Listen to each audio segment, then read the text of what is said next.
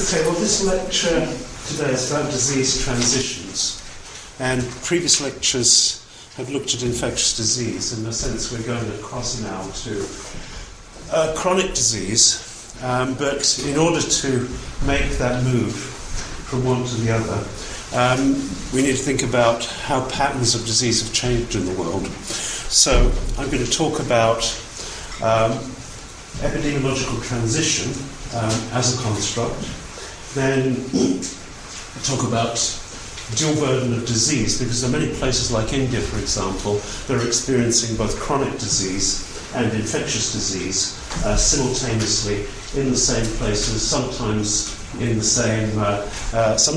same households. Then I'm going to talk about inequality and how this actually makes how one looks at these things more complex. And then finally, I'm going to talk about how one might critique transition.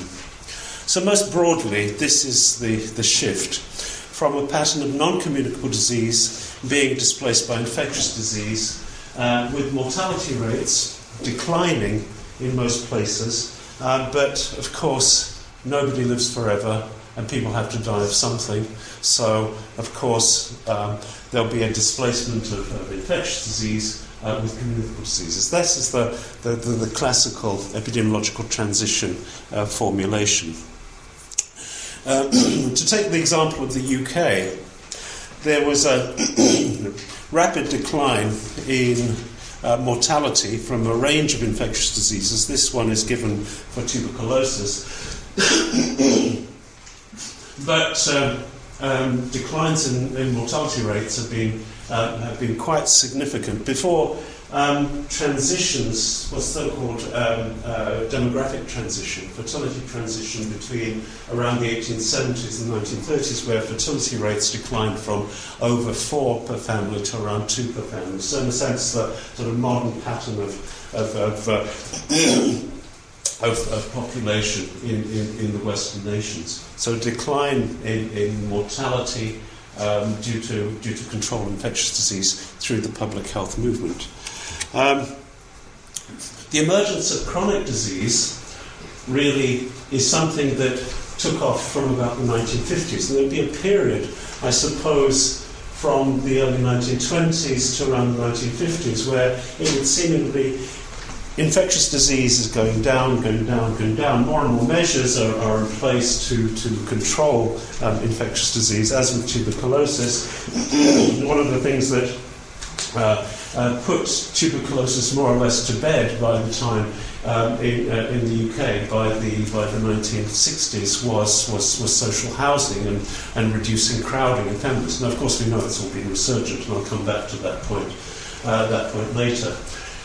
But, in the US, prosperity was in place perhaps a good 20 or 30 years prior to most parts of Europe. Europe went through a horrible period of reconstruction after World War II, and it was really only in the 1960s with real wages starting to increase dramatically relative to 1910 levels in this case.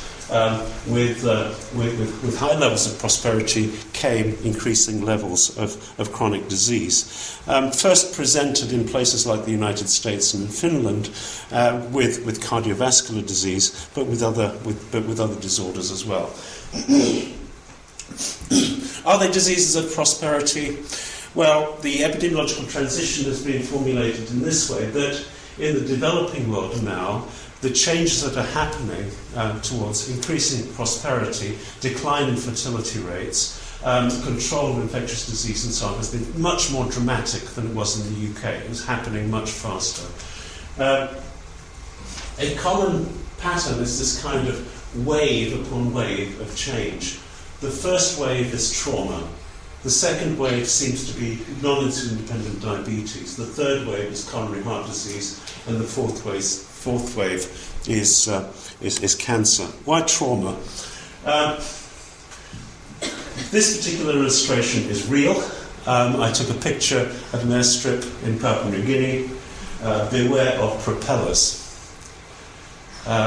Okay, where are you going to find a propeller? Usually on a grass airstrip in the middle of nowhere. People think planes are cool.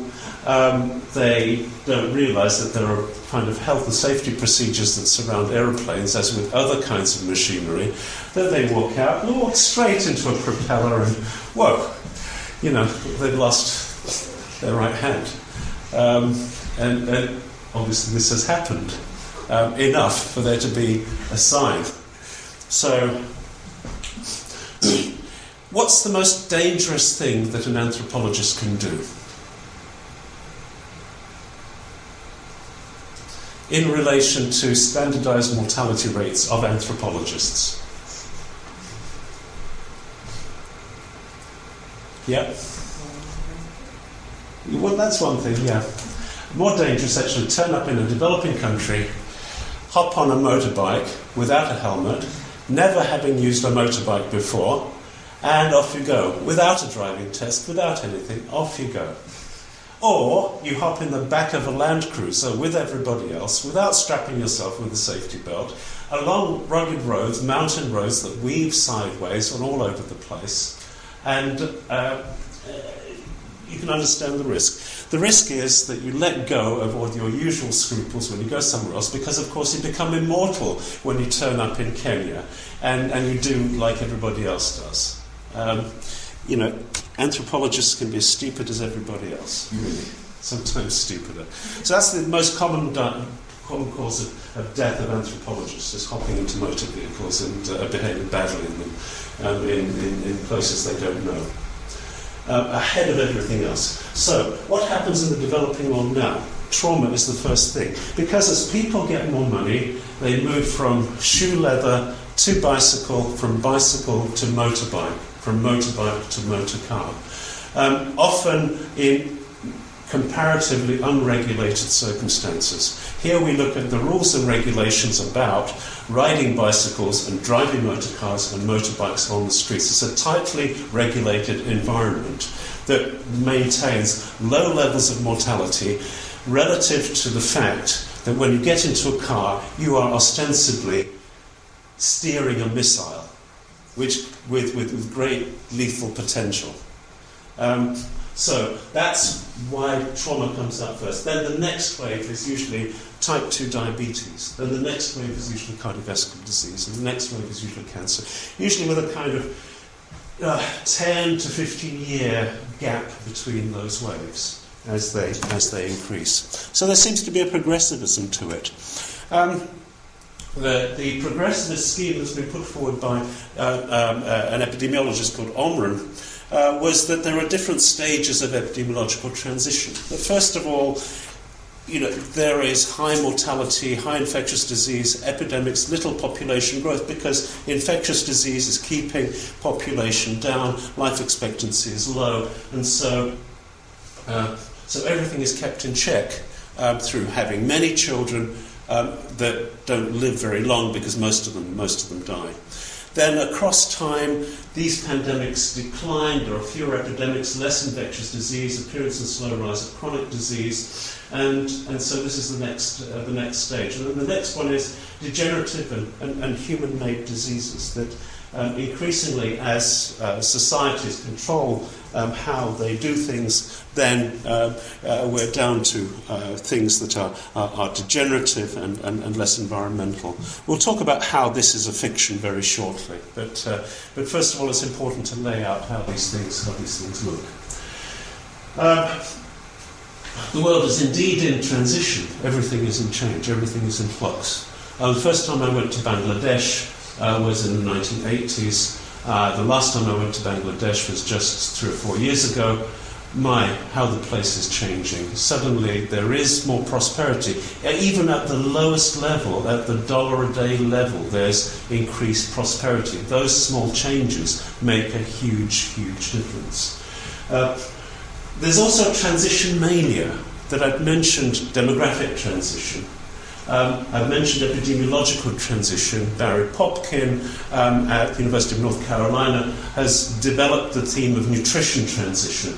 All of these things working together against the background of globalization, that there are increased global forces that, for example, with respect to diet, In Mexico, there's less control over the food system because there's huge influx from the United States. And World Trade Organization legislation has it that food moves across boundaries, and so there's less control over local food systems, for example. Population aging, there are more people living to an older age, and of course that changes disease patterns because infectious diseases were more an issue with young children. As fertility rates come down, then there are fewer children, more older people are more likely to develop cancer, for example, and so it goes on. What are the kinds of changes? Things that have been considered luxuries become everyday things. This is a general trope through much of sort of recent economic development. Something can be cool, new, and confer status, and within 10 years' time, everybody has it. The motor car could, just having a motor car in one place could confer status, but when then, at some stage, everybody has a motor car, it becomes ordinary, it becomes a way of life. From high status to being everyday life. With transportation, again, from shoe leather to bicycle to motorbike to motor car, from bare feet to having animal-driven carts to having tractors. And, in places like India, for example, in recent years, they've developed the people's motor car that will sell for a price that most Indians should be able to afford. The last time I was in Calcutta, it took 2.5 hours in a taxi to drive 15 miles. 15 miles? Yeah.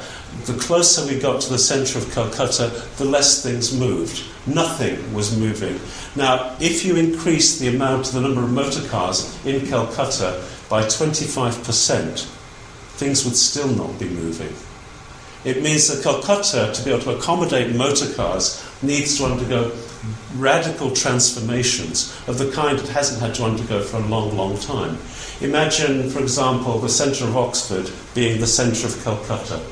And in order to accommodate more of these motor cars, you really need to drive through those places, open up the roads, knock down a lot of old buildings, and in Calcutta's case, dispossess a lot of very poor people from where they are. A level of social engineering that would probably not be possible to be undertaken now. It was undertaken in places like London in the 19th century, for example, undertaken in Paris, for example, with the clearance of central Paris and the building of the boulevards. Many, many, many thousands of poor people lost their homes in order for those things to be developed. These are the processes in terms of town planning that cities like Calcutta have to go through as well. With respect to food, from traditional to modern, from local to distant also. This is in India. Go down to the street market. These people have to come in on their bicycles and bring their carts from nearby rural areas and bring their vegetables to the city. There's a similar kind of system in New York City as well, in that the market gardeners, the Chinese market gardeners who were working in New Jersey in the 19th century, were doing a similar kind of thing. One of the reasons why New York City has a particularly good urban food supply is down to that particular piece of history. And you can say the same about Seattle as well, that there are local systems that were developed often 100 years ago, that still persist in some form to the present day. So we cannot sort of neglect those histories. But what happens, again, this is India. What happens when fruit from the streets becomes fruit on the supermarket shelf? It needs to be packaged. It needs to be taken long distances. The amount of transportation needed to be able to bring this stuff to the shelf increases. Then, of course, there are jars and there are cans which require resources and which can allow goods to be taken over longer and longer distances. Now, of course, this kind of process facilitates globalization. It facilitates global food systems because the street market can only be a local system unless you find ways of cheating it, which is through refrigeration, for example. So, Those kinds of moves make a big change. In terms of nutrition transition, from traditional to modern eating. So eating in a fast chicken place in Korea to cuisines that use lots of dishes, from moving and eating on the run. And moving from subsistence to commodity, when things move from being something that you obtain in the local environment to becoming a commodity that can be bought and sold. Things that can be used and traded or can be used in gifting then become commodity. This particular slide is a heritage slide which shows the kind of strip land you see in many, many cities, where you have things like food reduced to fuel. In many ways, you fill up your car with petrol, then you fill up your stomach with a Wendy burger or a McDonald's burger, or whatever it is. And the systems of consuming food become automated in the same way that obtaining fuel becomes automated. And even the best person in the world falls prey to these kinds of systems. I mean, when my children were young and we were in Perth in Western Australia, you want to take your kids from school to their tennis. They are hungry. What do? You stop at one of these places. You fill them up and you keep them moving. And, with the best of all intentions, you still fall susceptible to these things. Okay, there are interactions between these different kinds of transitions.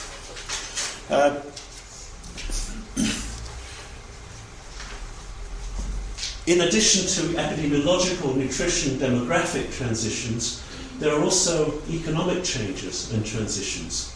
And a big question is there class convergence of nations under free market conditions and with democratic institutions? That is, are the institutions that govern all of these practices that relate to health, are they converging across all nations? There is an assumption that if everybody embraces capitalism, then they'll embrace the institutions of democracy that go with capitalism, and therefore it becomes a relatively homogenous way of a homogenous market for things to develop. The big outlier, of course, is China, because nobody has any real sense of whether China is converging with the West or not. Sometimes it seems yes, sometimes it seems no. It's really, and really it will be for China to determine whether this is indeed the model that's persisting. But there's an assumption underpinning epidemiological transition, nutrition transition, and so on, that there is this economic convergence underway.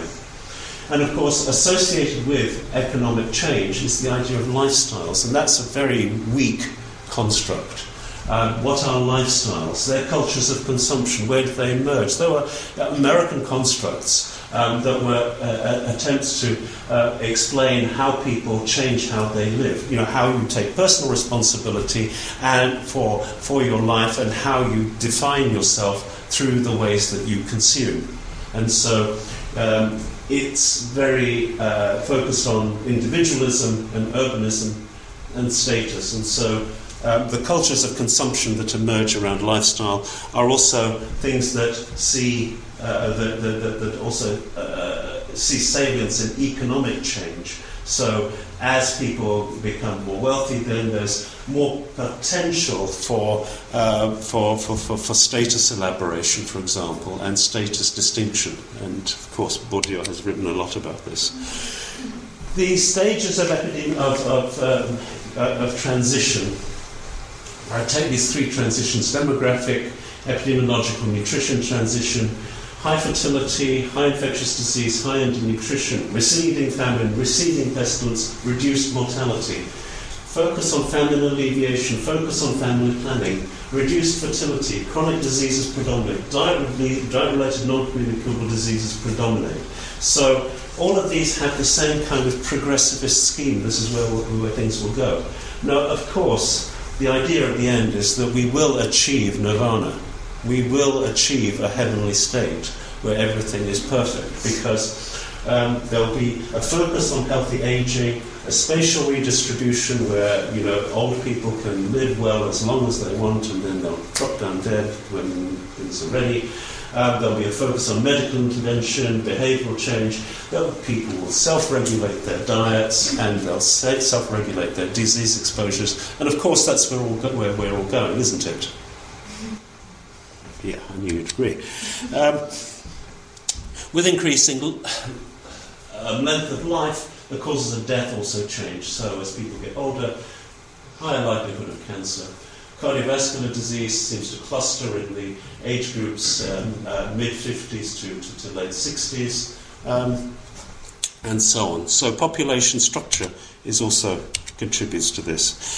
In respect of the relationship between infectious disease and chronic disease, you can look at maps like ones produced by the World Bank that give the total numbers of deaths due to communicable diseases, due to chronic diseases, and so on. And it's interesting that it's only in the lowest, if you divide up the world into 4 quartiles of income on average, it's only in the lowest income countries that communicable diseases remain higher than chronic diseases. Even in lower middle income countries, chronic diseases are responsible for more deaths than infectious diseases. Chronic diseases have taken over as causes of death, even in most of the developing world.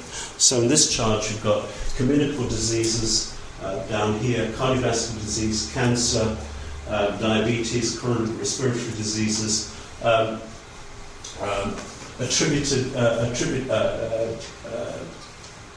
being responsible for more deaths than communicable diseases.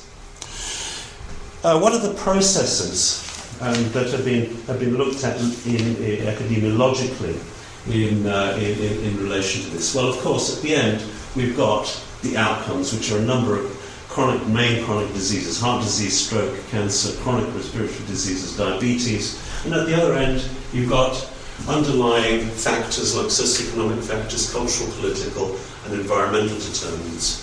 And among these, there are big things that no local force can control. Globalization is out of control, and it's out of the control of any particular government. If any particular government claims it can do something, it can't last very long. I'll give an example. I've used Mexico once, I'll use Mexico again.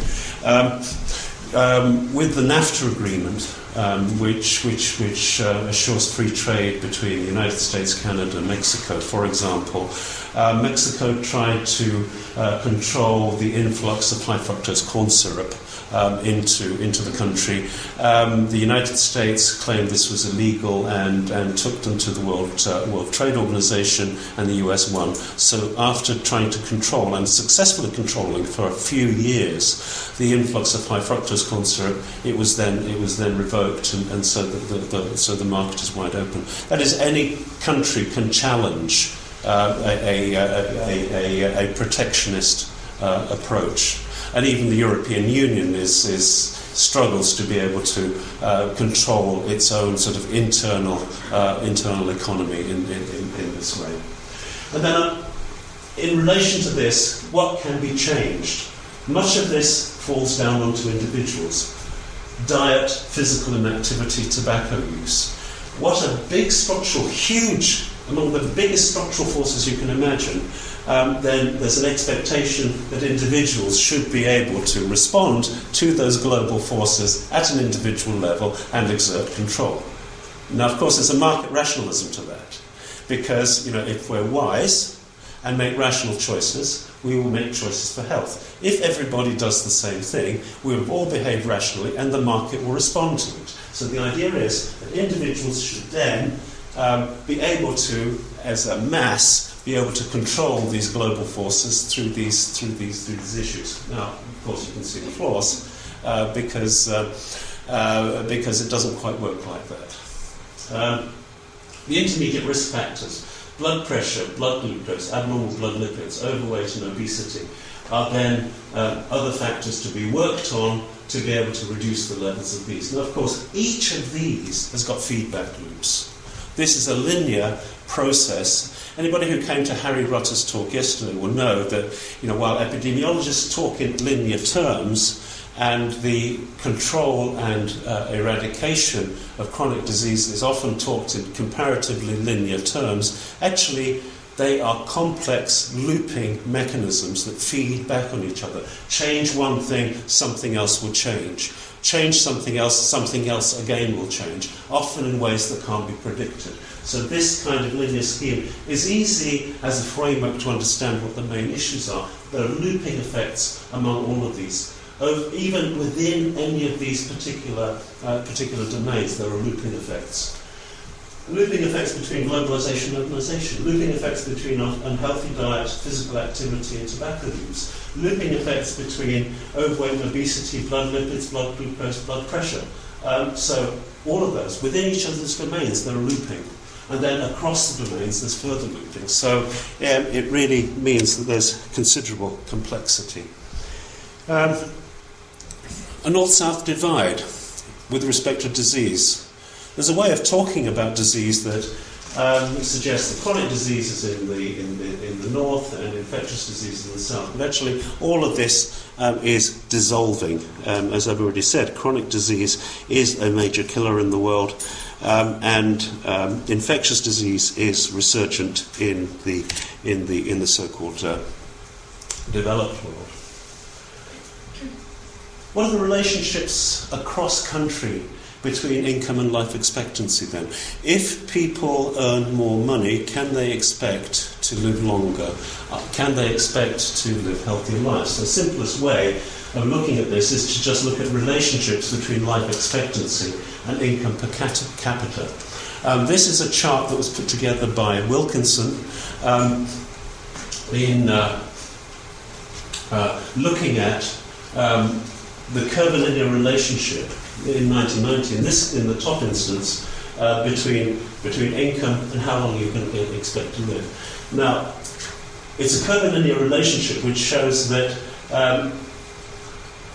the biggest gains in health and the biggest gains in longevity come at the very, very lowest level. So the poorest people serve to gain most by even tiny increases in income. As you get wealthier, as you enter Europe, Australia, the United States, Canada, and so on, where at the top here, large amounts of income increase don't result in very much further increase in health. So the big increases in health come at small increases in income. But what is curious about this particular work is that this curve is true whether you're talking about 1900, about 1930, about 1960, about 1990, about 2010, the curve is the same, except it becomes higher and higher the further up you go.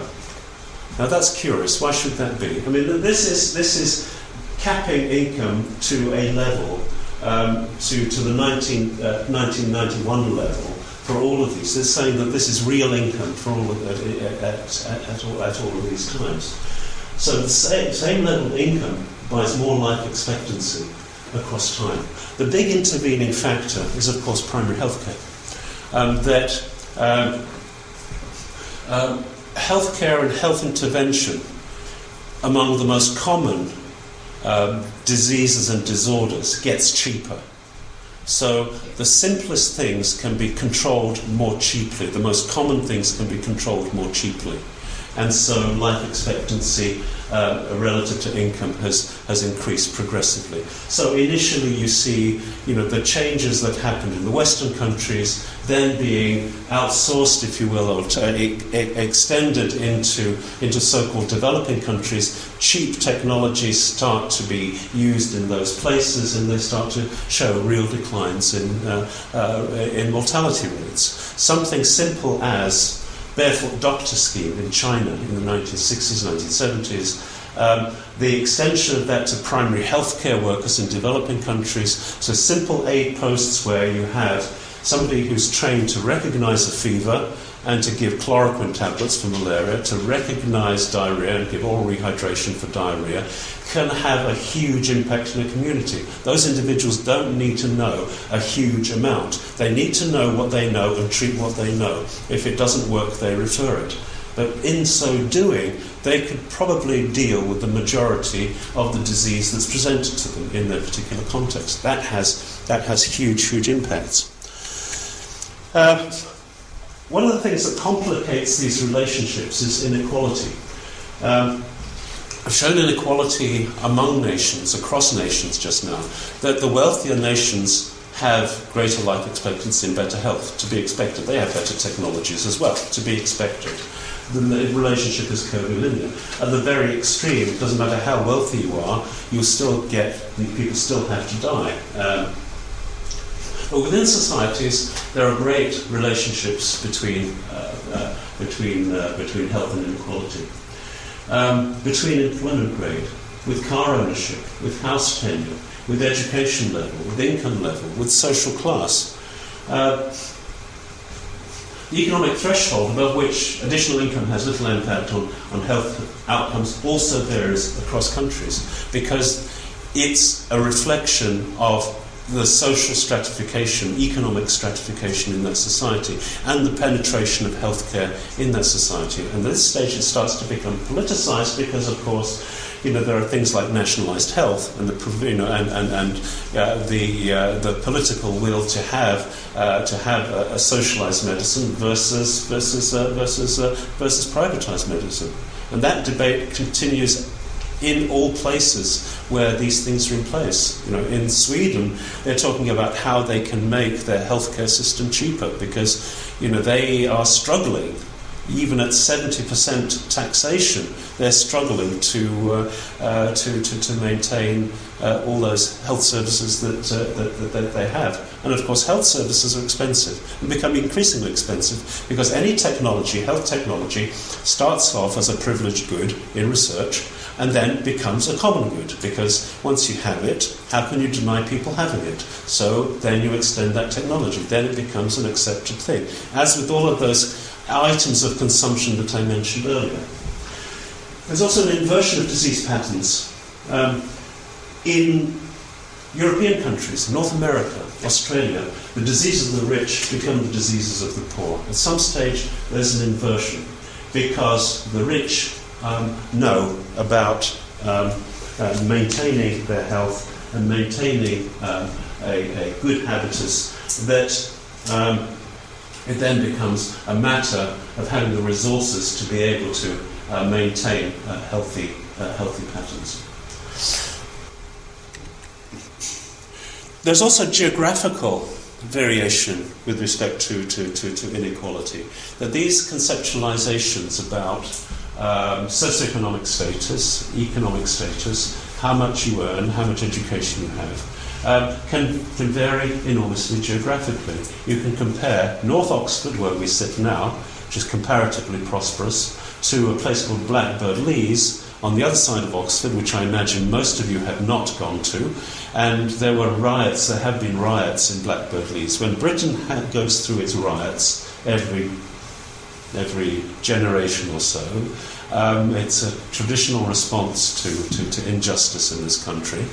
And when there are riots in Oxford, they all happen in Blackbird Leys. It's the most underprivileged part of Oxford. You won't have seen it. There's great diversity in between the people who live in North Oxford and the people who live in Blackbird Leys. And sometimes you won't even see those people. That's part of the issue. Within London, life expectancy in Westminster, around the Houses of Parliament, that really sort of nice, lovely, posh-looking bit of London, is about 78.5 years. If you go to Canning Town, Canary Wharf is where the tall buildings are, the new business centre in the last 20 years or so that has developed in Emporia and London. Just north of here is where the Olympic Village is, for example. The centre of London is kind of centre of gravity is shifting in this direction.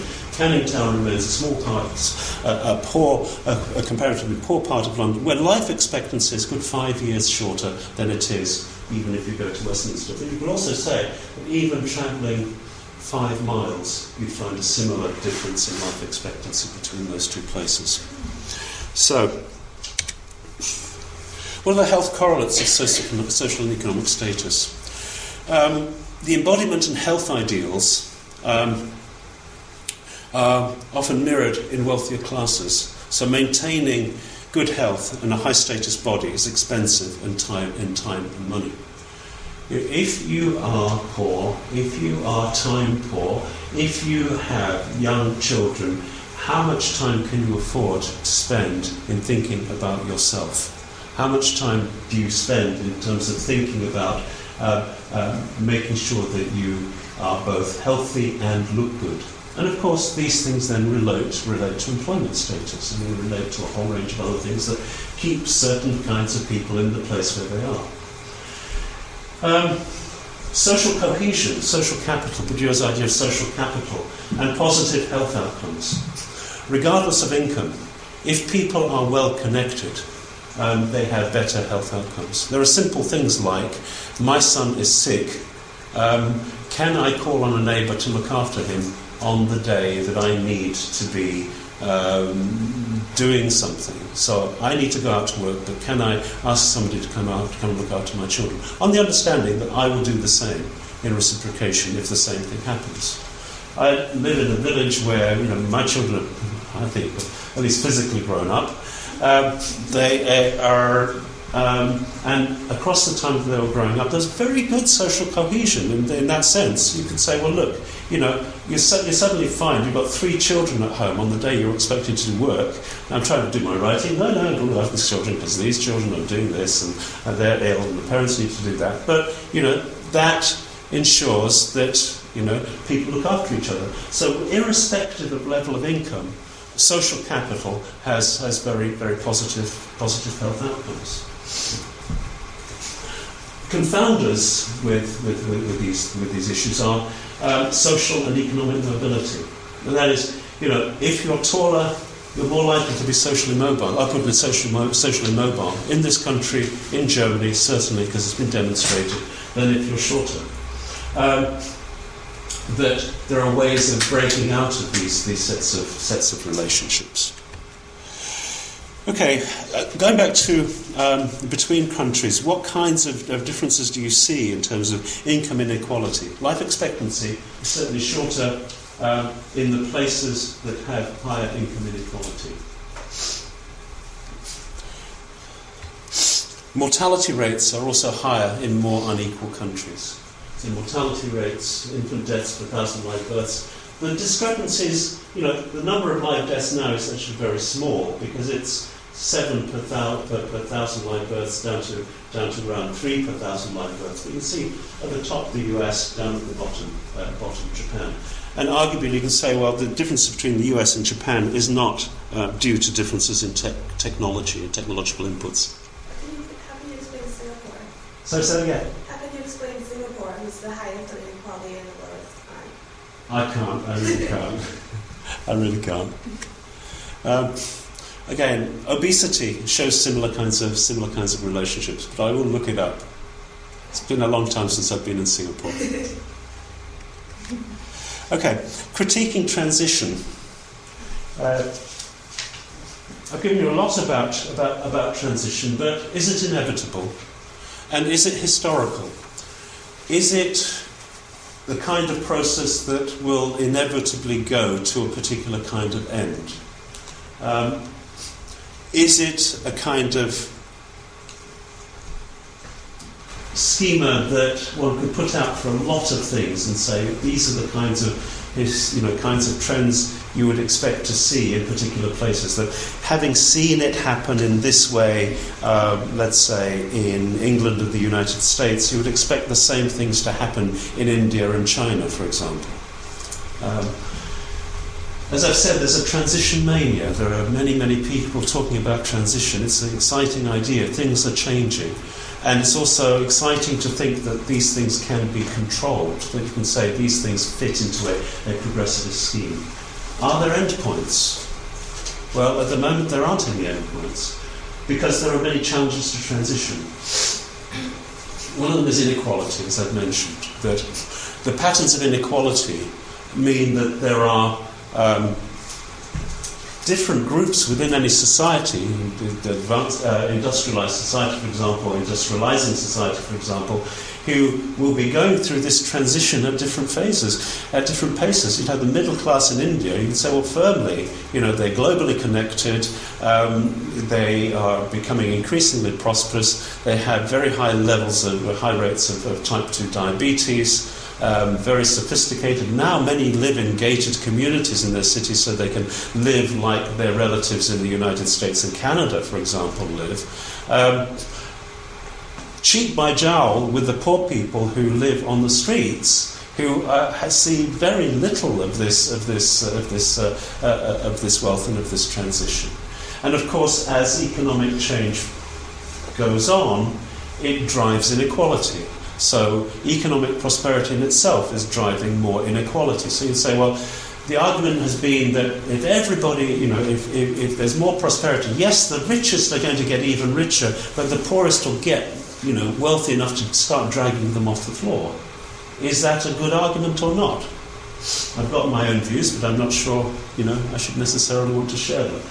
There's economic stagnation. Does this all work in recession? And of course, we have resurgent infection, as we all know. And finally, do we run the risk of running out of stuff? Is there enough stuff to bring China, for example, to the same level of prosperity and health as the United States? Every single citizen. The answer is no. There isn't enough stuff to be able to make every Chinese citizen equally economically prosperous to an American. You have to ask the question, of course, is stuff important in this relationship as well? I'll skip that. The question about the relationships between demographic transition, epidemiological transition, nutrition transition. In these different stages, when there's for example, focus on famine and alleviation of famine, improving food security and so on, what confounds that is inequality. What confounds that also is warfare. Warfare can destroy a country. It can destroy a country's agriculture for a generation. Simply putting mines in fields ensures that. Many years ago, 1995 in fact, I was at a conference, a workshop on a beautiful island off the coast of Croatia, and I missed my bus going back to Split Airport. And I had a connecting flight in Zagreb. And somebody stopped. I just stood in the middle of the road and said, just either kill me or give me a lift. I didn't get killed, somebody gave me a lift. And he said, well, I'm going to Zagreb. I said, that's splendid, you're saving my life. Anyway, he's driving very, very, very quickly. And as we were driving very, very quickly, we got stopped by the police, and I poured out my story, took out my passport and said, please, I need to get to the other. He said, no. He said, no. This side, mines. This side, mines. Go slowly, or you'll not get to the airport. So, but actually, the other part of the story was that it didn't look like I was in Europe. The grass was this high, buildings were devastated. There hadn't been any agriculture in that place for a long, long time. You put mines in a field, you're not just killing people, you're actually killing the next generation as well, because you're stunting economic development, agricultural development. The other thing that for the developing world is important for this kind of stability in terms of health, the nirvana that we're all looking for, is that to get the right kind of medical intervention, the right kinds of changes, you also need stable governance. International resources will pour into places that have stable governance, and they will not pour into places that do not. So this is another major issue. Then, of course, there are critiques of the colonialism that goes with modernization theory that underpins epidemiological transition theory. Aviles has written about this, that epidemiological transition is a phased process. Societies go through traditional stages and end up being modern. So the process is one of a modernization. It is a homogenizing process that produces tendencies towards convergence of all societies. It's the McDonaldization, if you will, of societies. That there'll be a constant product, a constant way of dealing with things. It's a Europeanization or Americanization process. It's also a progressive process, and the idea that in the long term it should be desirable because it is progressive. Now, a colonizer's model of the world is one that Europe naturally progresses and modernizes. Non-Europe naturally remains stagnant, unchanging, traditional. The basic cause of European progress is in the European mind, and therefore we should export ideas from the European mind for the progress of modernization of non-Europe, and the diffusion of innovative and progressive ideas. Of course, I'm sure everybody in this room wants things to get better for everybody, but you need to think very carefully about how you do that. It's not simply an export of European ideas or European ways of doing things. The other thing is that all of this process demands energy.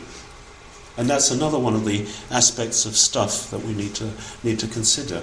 The period that saw rapid increases in prosperity was also the period in which energy consumption started to escalate dramatically. And of course, the countries that have the highest GDP, highest incomes, also the biggest consumers of energy. So energy is also one significant aspect of stuff. Now, Japan. Japan was a traditional society before World War II. Modernizing, yes, but really all of the transitions in terms of health, nutrition, and so on happened in Japan after World War II. Not like the rest of Europe. So Japan is interesting because things happen differently in Japan.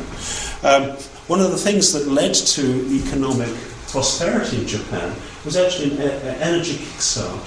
That actually, at the time when oil was comparatively cheap, it was a time when Japan started to industrialize rapidly. It was a period where there was, in a sense, a big energy subsidy to expanding Japan's economy. Now, of course, people worked very hard. People were totally devoted to developing the country. And I don't underestimate that at all. But it's unlikely that any other country would be in the same position now with having an energy subsidy to be able to do the same kind of thing. Now, life expectancy has increased in most countries, apart from some African nations. Life expectancy patterns took a dip in countries like Namibia, Kenya, Botswana, South Africa, Zimbabwe, Lesotho through the early 2000s. This was largely because of HIV/AIDS. HIV/AIDS made a big change to life expectancy and demographic profiles in those places. What's changing now is as HIV/AIDS, and with antiretroviral therapy, HIV/AIDS is becoming more like a chronic condition, then these things are also changing. But all it tells you is that this idea of constant improvement is not necessarily true. This is one emerging infection. Malaria resurgence is another resurging infection. There are many, many other resurging infections. So the picture is far from static and is far from linear. And I think that's the major take-home message from this morning. Thank you.